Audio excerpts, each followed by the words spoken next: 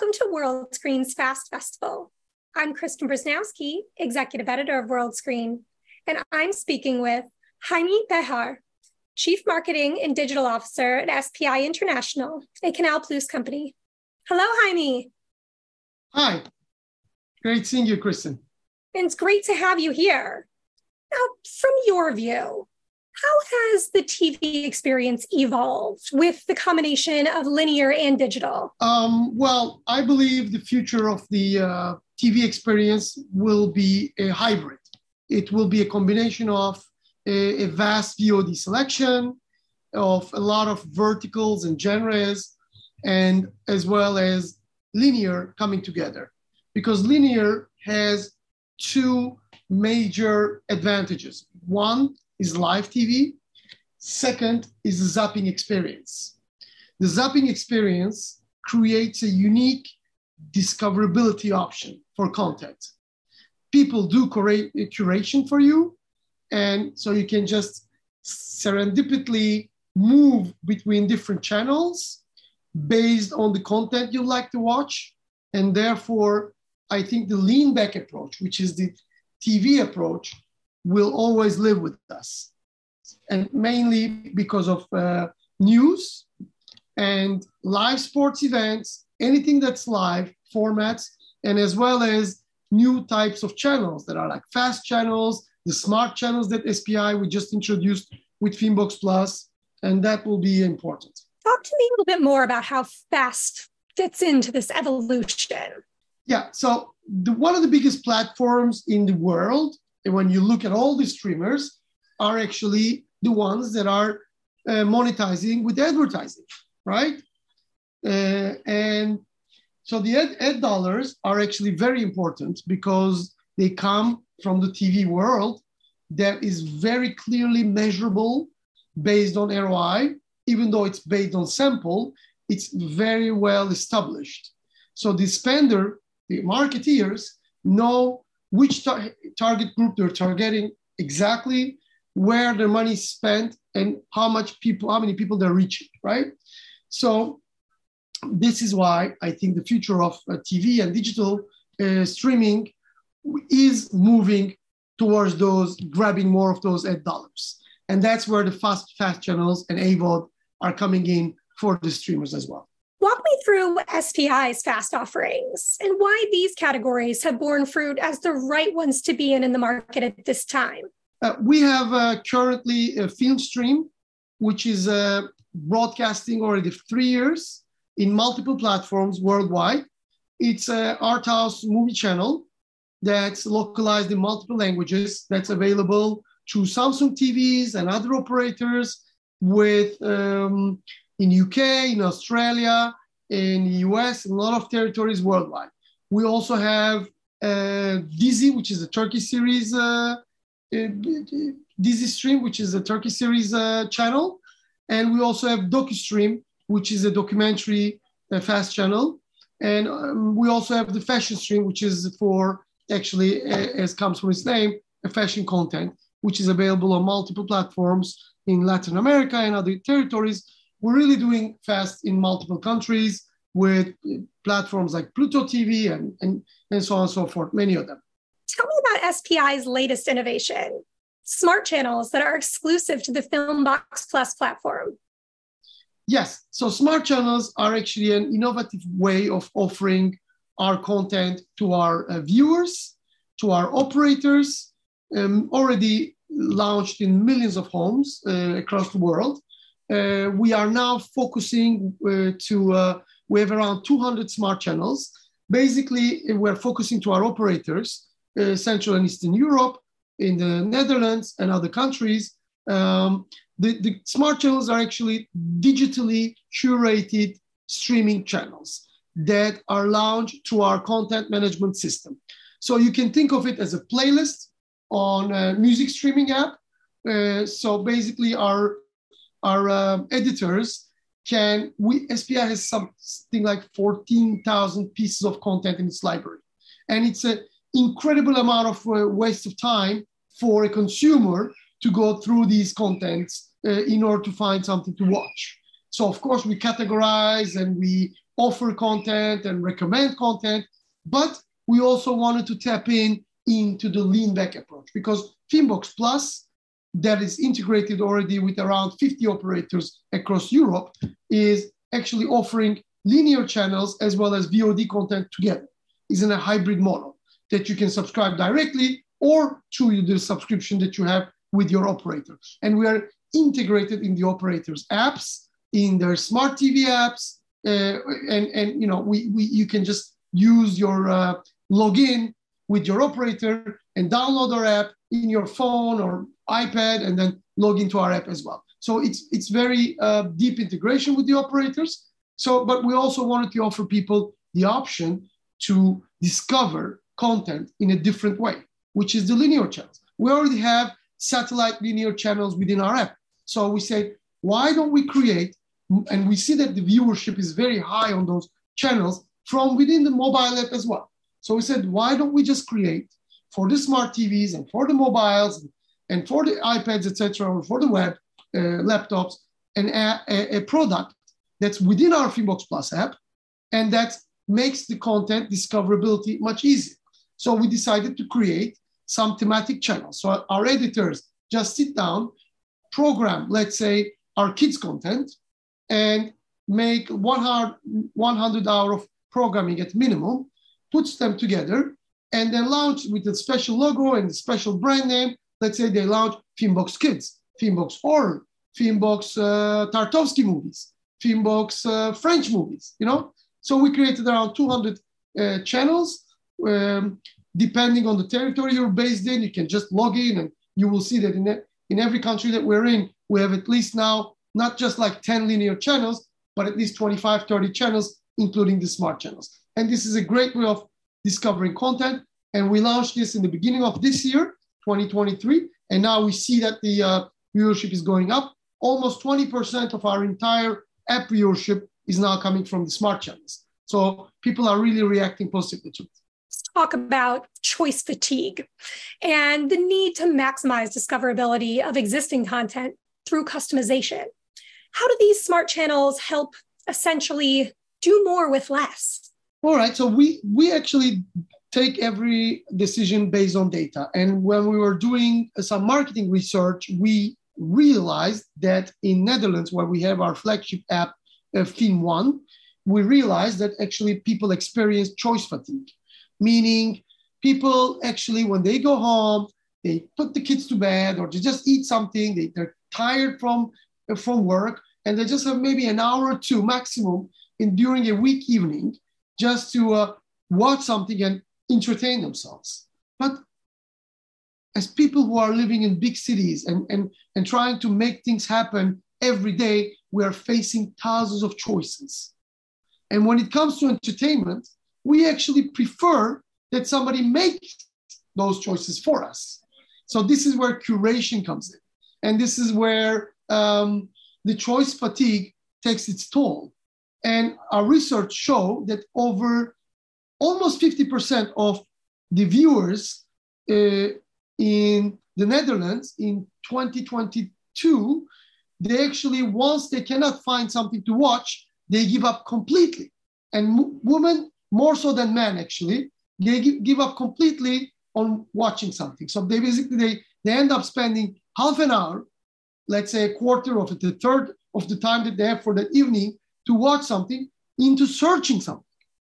So that's how the idea of when we established that the choice fatigue is actually a real issue, we started to promote more our linear channels because they're really curated professionally, designed to make people just enjoy the content. And once you are in our apps and you go browse through the channels and you stumble upon a very good movie that you like, or a show or a format that you like, but you're in the middle of it. So you can always just press a button and go and actually watch it from the beginning from within the app and browse through the EPG. You can see what's coming next. So it's actually let's say, combined experience of lean back and lean forward approaches, linear channel and VOD, a press and play.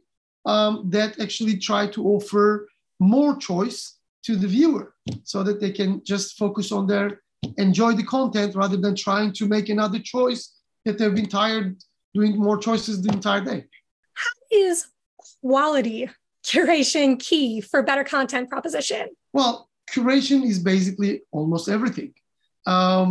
People really, programmers on the traditional TV world have huge experience. When you just leave the curation to the machines, the algorithms will always show you something that based on your past. If you watch a couple of romantic comedies, you'll end up seeing a lot of suggestions of the same sort. But that doesn't mean that on that specific day, you are on that mood. Maybe you want to watch a sports documentary, or maybe you want to watch a thriller or a crime movie, you know what I mean? Or a classic movie in a different language. So the recommendation engines decide for you or offer you based on your past experiences. So it always keeps you coming back to your past, which may not be holding true for the current day that you're in. So this is why curation is so important. Curation is based on data of viewers' choices and also on certain occasions. If it's the Christmas time of the year, you should definitely create more content or more offers with the Christmas movies. So seasonality is important. Current events are important. If there's some war going on between certain countries, unfortunately, people tend up to look for more war or political documentaries. And this is how, because consuming content is at the same time entertaining ourselves, but also an educational experience. Or if it's a Sunday morning on a regular TV channel, pay TV channel, you would expect to see a family movie or some sort of kids content that you can enjoy as a family when you're having breakfast or before and after it, if you know what I mean. So curation is really the key, and it brings over 50 years of TV building experience with it. And we at SPI, as a traditional broadcaster of the pay TV world, are now applying this know-how into our digital apps and offering it with the operators. And we see great results. Operators that we work with in countries like Romania, Poland, Czech Republic, Netherlands, Bulgaria, Turkey, they're all giving us positive feedback and data that actually the well-curated content is doubling or tripling their app usage.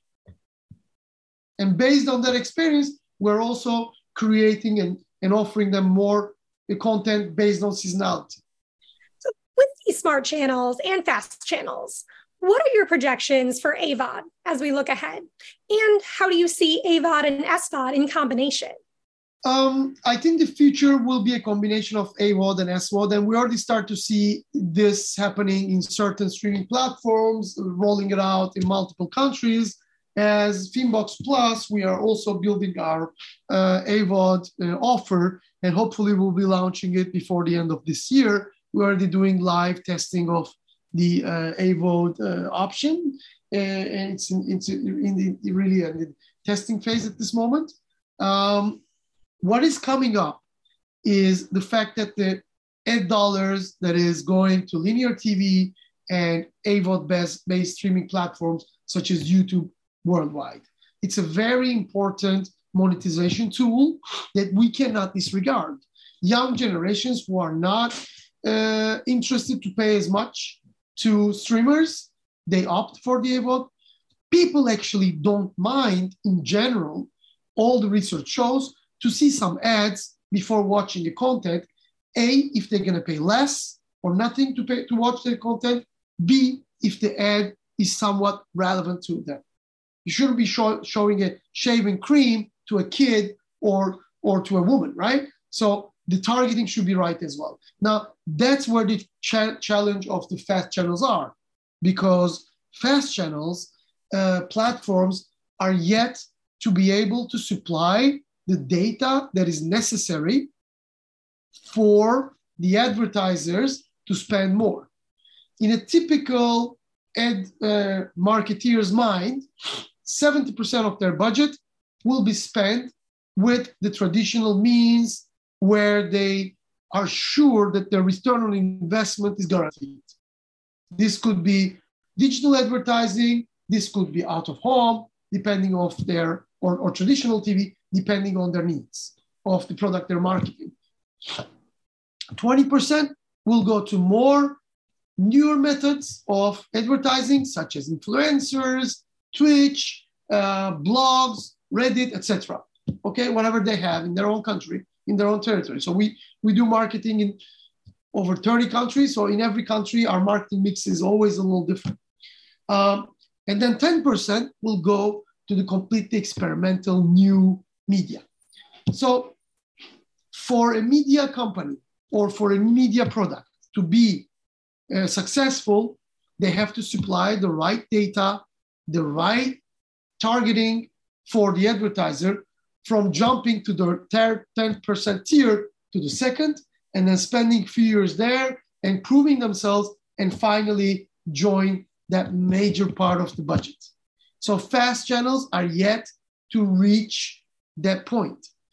And this is where actually streamings like Finbox Plus or others hold an advantage in AVOD, because we know whom our subscribers are and we know what they are watching.